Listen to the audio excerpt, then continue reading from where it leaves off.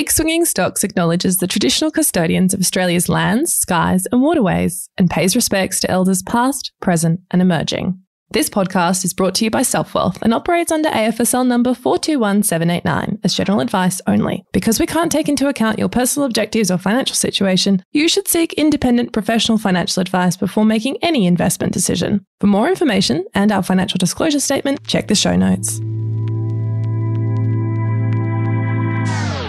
Money is social change. ETHI is one of our most popular ETFs, the less sexy part. They're all just as sexy, inspire a younger generation. Representation is so important. Women are just as good as men. Your first investing memory. I was in year 3 or 4. Behind the headlines. One example, removed Tesla from ETHI. There was allegations of discrimination. Forced labour related issues. We're not scared to screen out companies. You know how these days everyone says they meet their significant other online? Well, while Jess and I aren't dating, I do credit social media for our serendipitous friend union. It really was a match made in heaven because we both had the same aim for being online, making investing accessible. Please welcome Jess Leung of the Leung Way on Instagram. She's the portfolio manager for BetaShares. She's the owner of the world's best liquor cabinet and is mum to world's cutest and most energetic staffy, Luna. Welcome to Big Swinging Stocks, Jess. Hi, Alex. Thanks for having me. Thank you for coming on. I'm so excited to have you on. It's pretty poor form on my part, but maybe indicative of the broader finance industry that it is week 4 and you are my first woman on the show. So thank you for coming on, and here's hoping we're going to have more diversity in the industry in the future because it's always a good thing. Well, thank you again, and I'm honoured to be your first female guest. Oh, and what a fantastic female guest I have. So speaking of female guest, Jess, you're also the first in your team, I believe, from stalking you on Instagram. You're the first female portfolio manager in your team. Is that correct? Yes, I am.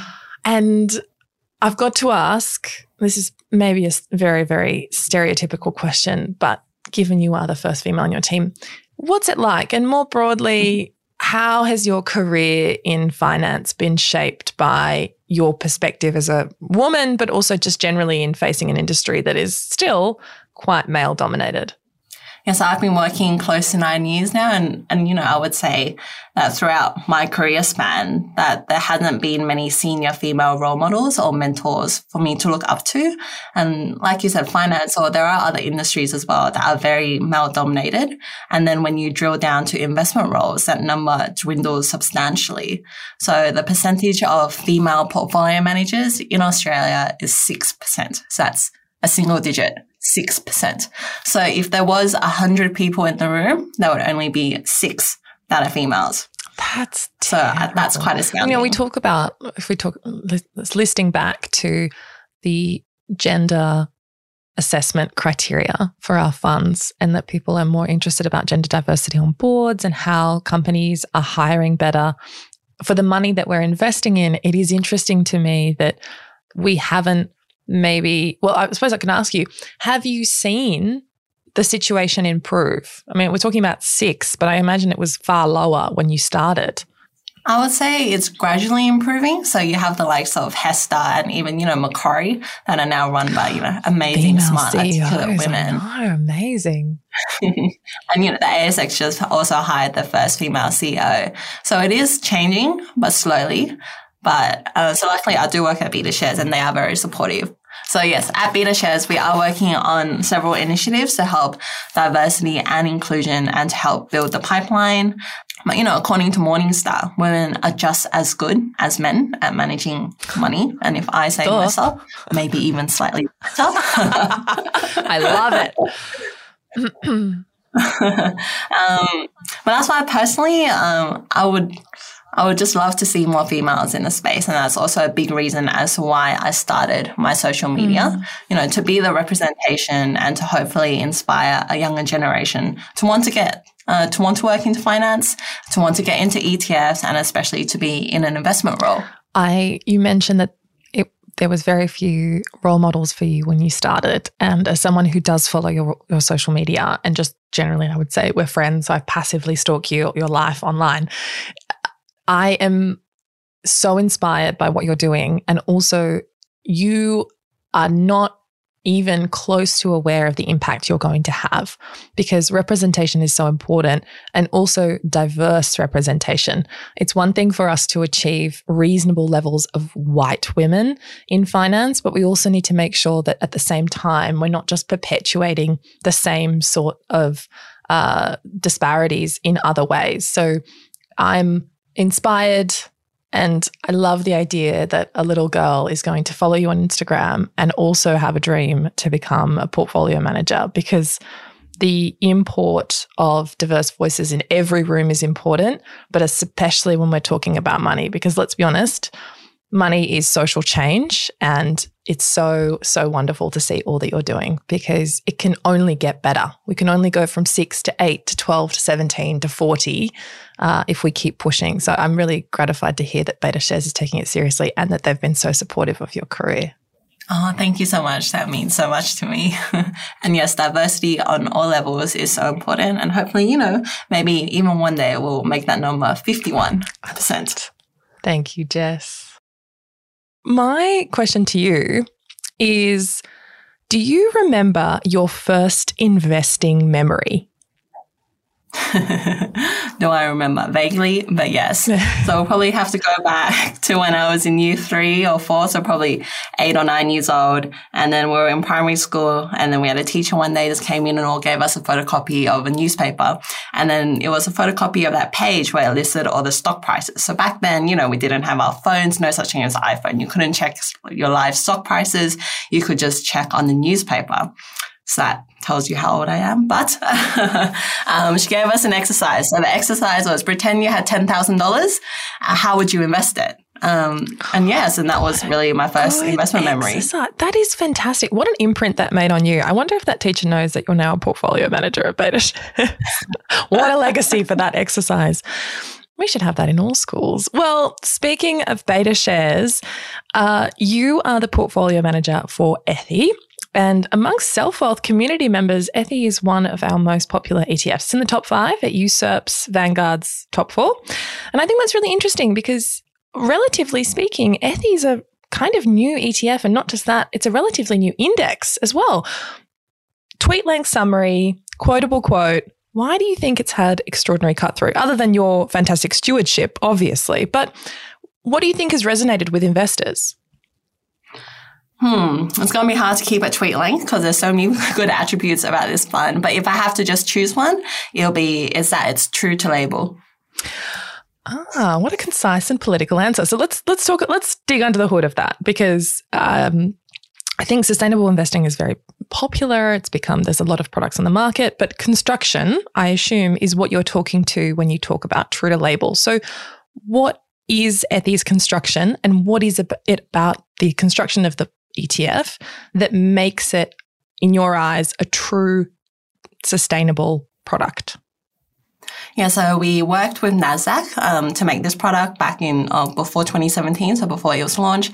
And thinking back then, there wasn't really an ESG product in both or either the ETF or the managed fund space. So this really was a trailblazer in terms of ESG and ETFs. It was one of the first products to combine both positive and negative screens. It currently has the most comprehensive set of screens in the market. So for some examples include fossil fuel, human labor rights, and gender diversity. So I just think on a broader level, it just appeals to your green and keen investors, as well as those that, just starting out investing but want to do good with their money and go down the ESG path. In terms of construction, so what the portfolio gives you is that it gives you exposure to a diversified portfolio of global names that are considered climate leaders in its industry.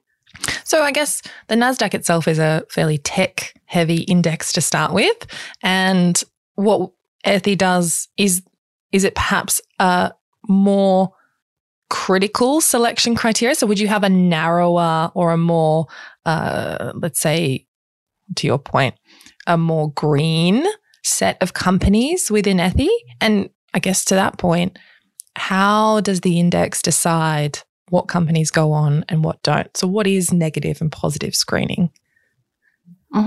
So why don't we start off firstly with what is negative screen? Negative screening is when you are excluding companies. So you're choosing a certain attribute, or for some examples, you might be just excluding based on a sector of line of business that they're in. So some of the most common ones like fossil fuel, gambling, tobacco, weapons, or what you might consider your sin stocks. While positive screening is that you're choosing it to be included as opposed to excluded. And that's another way you can put it, is that you're choosing the best in class. So you can choose based on ESG metrics when compared to their peers. You might be looking at companies that are trying to improve their score, or choosing companies that have already established a high score. So now that we've defined what negative and positive screening is, we can, I guess, just jump into how ETHI's index is constructed. So first of all, you start off with a large global universe. So there's companies selected from developed markets, and then they must meet certain liquidity and market cap criteria. And then from there, companies that are in the top third of performers in terms of carbon efficiency, so that's calculated from scope 1, 2, and 3 emissions, chosen, as well as companies that are engaged in activities that can help reduce carbon use by other industries. So back to your point on whether it's more green, we choose the companies that are considered climate leaders or the most efficient in terms of carbon efficiency. So there's multiple metrics then, multiple filters. Yeah. So essentially first is they have to be in developed markets. And obviously they have to be a stock listed on an exchange. And then they go through liquidity and then certain market cap filters, and then we have the carbon efficiency, and then we go through our full set of comprehensive negative screens. It's really interesting to me that the trend of ESG, there's been, especially millennial investors, certainly at Self-Wealth, we see a trend that millennial and Gen Z investors are sort of skewing towards greener or ESG labelled, at least, stocks. What I find really interesting about it is there's obviously been an incredible inflow of funds into ETFs and other stocks that are marketed as or are trying to be carbon neutral. But here's my counter thought.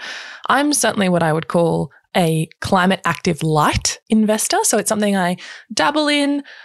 But my counterpoint to that, and I'm interested for this on a philosophical level, there's obviously companies out there who are significant emitters and in terms of contribution to our climate issues are oversubscribed in their accountability for emissions. Do you think there's a valid argument to be made that they're really the companies that we should be pressuring to move towards carbon neutral? And certainly that investment or the withdrawal of investment or the withholding of funds is one way we can encourage those companies to commit to really, really significant emissions targets?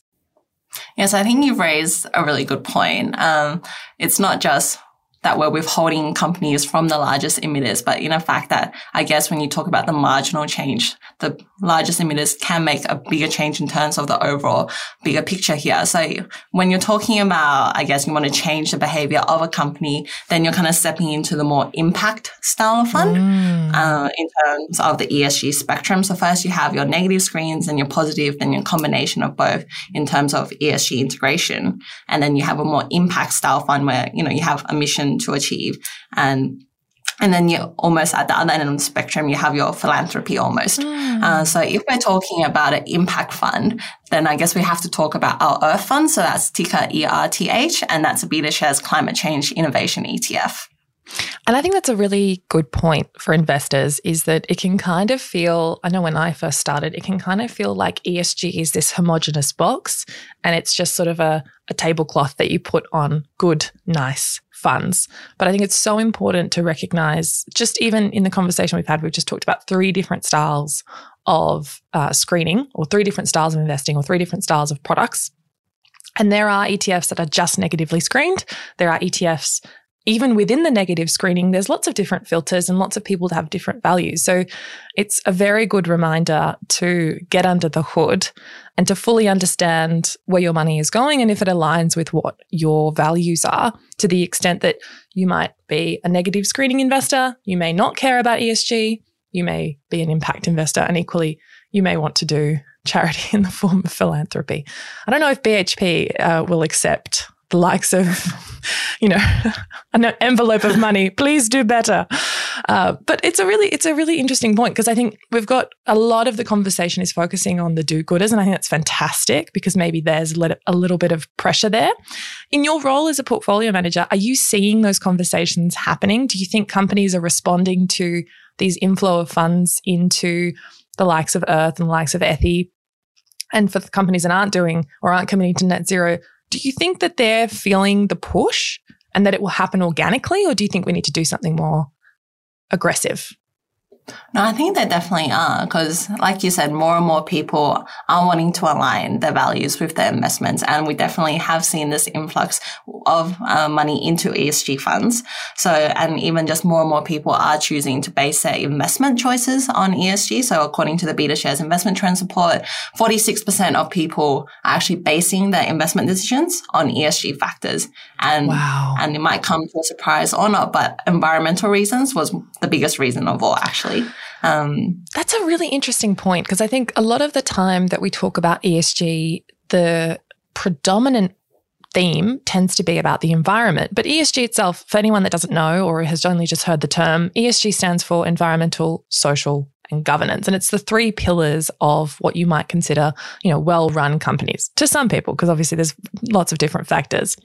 I want to talk about the less sexy part of the acronym, the G, governance. Now, as a lawyer and as someone who works in the corporate world, governance to me is one of the most important, just because I find it really interesting to see how companies are run.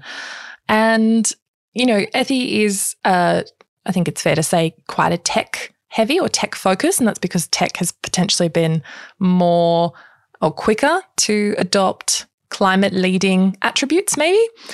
But it's interesting to me, Apple is going to be my case study, spent a record of $2.5 million lobbying Congress over antitrust and competition laws. And I think potentially those headlines are less talked about than Apple's environmental record and committing to carbon neutral and getting their stores carbon neutral. So do you think that in the conversation around ESG, we're all focusing on the E too much? I think lots of people tend to focus, or when they think about ESG, they just think about the E. But like you said, or even I believe so too, it's actually they're all just as sexy in your words, the E, the S, and the G. Equal equality sexy. Yeah, and then, you really have to take all of them into consideration. So in terms of G and FE, we have human and labour rights as well as board diversity screens. And just as additional layer, what we also have for all our ethical funds is that we have something known as the Responsible Investment Committee, or RIC. So the committee independently reviews and advises on any shareholder resolutions and touch on matters of E or S or G concerns. And the RSC will also engage with companies where they see fit. So we hold ourselves to very high standards when it comes to stewardship. And that's really why we have the RSC as part of the process for our ethical funds. So do you think, or do you have an example of a company that may have done quite well for the E and the S and not so well for the G, or equally may have done well for S and G and not E? Yeah, so the one example that comes to mind is Tesla. So Tesla in May, or earlier in May, actually got removed from the S&P ESG index, and that made a few headlines. But some may be aware, or some may not be aware, that we actually removed it in 2020. And the main reason for that was that it failed certain controversy screens. Some of the main reasons as to why the RSE decided to remove Tesla was due to controversy. So there were concerns regarding the potential environmental impacts of a new German-based production facility. There were also implications in terms of forced labor-related issues within its supply chain, and that the RSE has actually tried to engage with Tesla multiple times, and they've actually declined, or they just haven't responded. So on that basis, the RSE decided to remove Tesla from ETHI in 2020. And this is just one example of us making sure, or the RSE, the process, making sure that our funds are true to label, and that, we're not scared to screen out companies just because. Yeah. And also that the the S and the G are really important. I think the headlines that came out after, I think S&P 500's decision was perhaps more discussed because Elon tweeted about it like a toddler. But it is interesting because behind the headlines, you begin to see that the S and the G were really the residing factors. And he had, there was allegations of discrimination and, as you say, forced labor practices. And I think it's important for investors to understand what their funds are looking at when deciding to add or not add companies to the fund, because it really comes down to a matter of values and import for people. So if those things are important to you, then you'd be probably really grateful that ETHI did it 2 years ago. But equally, it's important to understand how companies are getting added and deleted from ETFs. And so I think it helps for investors to understand how these ETFs are constructed and then figure out whether that aligns with how they want their money to be invested. 100%. So going back to what you said earlier, when it comes to ESG investing or just broadly in investing, it's so important for you as an investor to understand what you're after, what your values are, and then to really understand the product, go look under the hood, understand the methodology, and to see if it aligns with what you're after. And one of the, I suppose, benefits of an ETF is that it's not just one company. Everyone always talks about diversification being a really important risk mitigation tool when you're investing. But often, I think, especially with ETFs, sometimes some investors may not realize how important construction is because, yes, you might be diversified in one way, but in other ways, the diversification may be less of a risk mitigant. So, for example, some funds may heavily focus on a particular sector. And I think we're noticing a lot of volatility in tech or sort of inflation-sensitive stocks. And we talked about last week with Justin at Morningstar how important diversification of all different types is. But I want to talk to you about the funds you manage in particular and volatility, and in particular, what your thoughts are on how the market's going to move this year and how you see funds that might be more tech heavy or equally more other industry heavy being or responding to that volatility. Yeah, so I think when we're just talking about what's happening in 2022, there is just so much happening in terms of the broader macro environment. So I think the overarching theme or what you see in the headlines every day or every second day is inflation. And that even just towards inflation, there's so many points that are contributing towards that. So you have the China COVID, zero COVID policy. And then you have also currently the US labor market numbers just came out. It's a very tight market. And then you have the conflict between Ukraine and Russia. And that's also causing, elevated food and fuel prices. And then from there, what's kind of the secondary or what's happening or the impacts, flow-on effects from there. And then that's, the Federal Reserve and the interest rates, are they doing enough? And then are they doing too much too quickly or will it induce a recession? So I think just with everything that's going on, investors are just really on edge, to say frankly.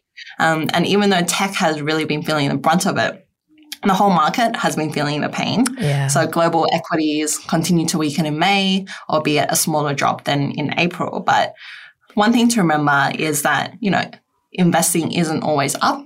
There is risk involved and some volatility is to be expected.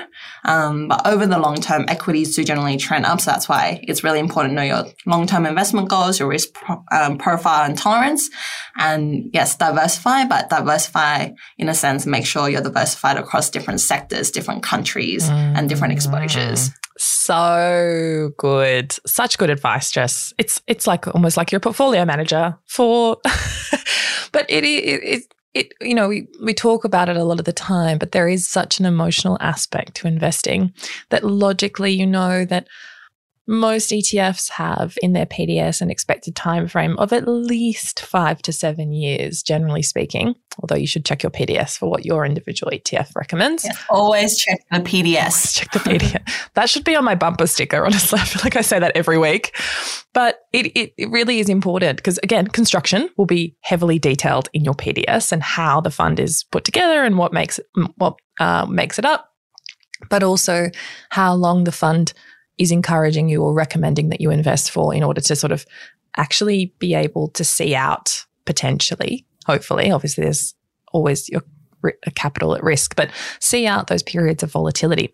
But I'm curious, from your perspective, what would you encourage investors to do in this time? Are there specific sectors that are a good place to start researching in terms of a counter to periods of volatility or periods of higher inflation? Because I think most investors would have only invested in low inflationary periods. And this is a real shock to the system, I think. Yeah, so my first point would be to understand what your investment goals are, what you're trying to be, or more just what type of investor do you want to be. So, some people just kind of want to set and forget strategy.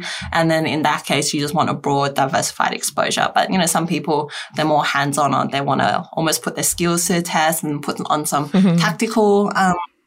tactical positions that are more shorter term in nature, or some just also want to just try out with some satellite positions in their portfolio. So it really depends on what type of investor and what strategy you want, because then it's very different. So talking about the current inflationary market, so the food and fuel prices have gone up. So then we have a product which is the Global Agricultural ETF, so ticker FOOD. That's been quite popular. And then also Quality QLTY has done pretty well as well.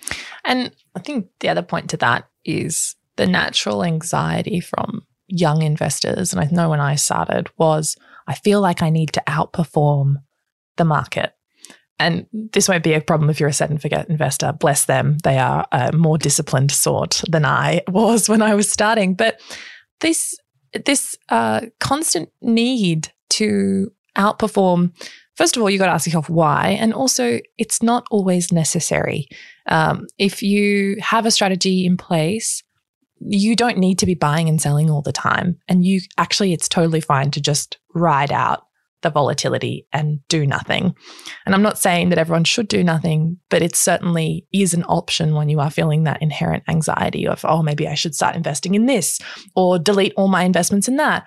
And that can often be where your losses come from if you're making those gut decisions as opposed to just doing the recommended thing and just waiting 5 to 7 years. Yeah, so I think for most people, including, myself, is that the most important part is that you have exposure to the market and that you are investing to build your wealth over the long run, as opposed to doing nothing or just putting it into a savings account. So putting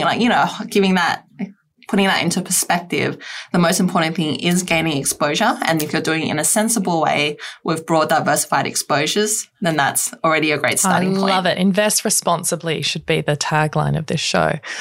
I think there is like this mysterious veil over investing, especially over the likes of portfolio managers like yourself, because there's obviously lots of money inflows. You guys are doing magical things like rebalancing, which no one I think really understands generally, except for I do love your snippets on Instagram because they have taught me so much about the mechanics of the behind the scenes. But for anyone that doesn't follow you on Instagram, what's a day in the life like for you? Yep, so a day in the life. So usually I start off my day a bit before 8, so then I just prep. I prep all the files for all our funds to go to the ASX and market makers, and then that usually takes, or they all have to be up before 9 a.m. Mm-hmm. And then from there, from 9 to 10, that's where I usually catch up on overnight markets. I read up on some news and just seeing what's happening, and that's when I do my daily doubles, if you follow me on Instagram. And then that's just the headlines, a summary of the headlines that I'm currently reading or that I'm following. And then markets open at 10. So from there, just really have to watch our funds, watch the spreads, make sure they're not too wide so that investors can invest at a reasonable price. And I'm just going to interject. Can you explain what a spread is? Sure. So a spread is just the difference between the bid and the ask, or the buy and the sell columns that you see on your brokerage tab. Mm. And then what happens? So it's 11 o'clock. What are you doing? And then from 11 to 2, so obviously there's a lunch break in between, but from there, I just really work on product development, so developing new products for investors and coming up with new ideas as well as process improvements. And then from 2 onwards, that's when I usually trade for our funds. And so when you say trade for your funds, is that sort of So you have funds coming in from investors and equally people selling. And is that literally investing that money into the companies that make up the index? Is that sort of very simplistically? Yeah, that's correct. So the day-to-day management of the fund, so there might be some corporate actions or there might be some dividends, so just the cash management. And then, like you said, there's flow. So then I would have to, for example, if a fund received an inflow, for example, ETHI, then I would actually have to physically invest or go to the market and buy the underlying 200 stocks that ETHI invested in. That is so interesting. So it's really, I mean, it sounds full on, but also very exciting. Jess, one last question. I think if you would do a little bit of fortune telling for me looking into the future, what do you think is going to be the story of this year? What do you think the investing story of this year is going to be? So how I see it is we're probably in 2023, and then the headline might be looking back on how we survived 2022. Same headline in 2021 and 2020. Yeah. We're in precedented times because the unprecedentedness of it is precedented now. It's almost unprecedented things keep happening. So it's really just, being after, if anything, it's just really training our resilience and coping mechanisms on how to deal with all these unprecedented things in all shape or form. This is like investor emotional boot camp. You're basically just being trained to stay disciplined, keep investing responsibly and stay the course. I love it. I love it. Thank you so much, Jess, for joining us on Big Swinging Stocks. It's been a wonderful pleasure. And it's thank you for being my very first female guest, and I'm sure the first of many. Thank you for having me. It was so much fun.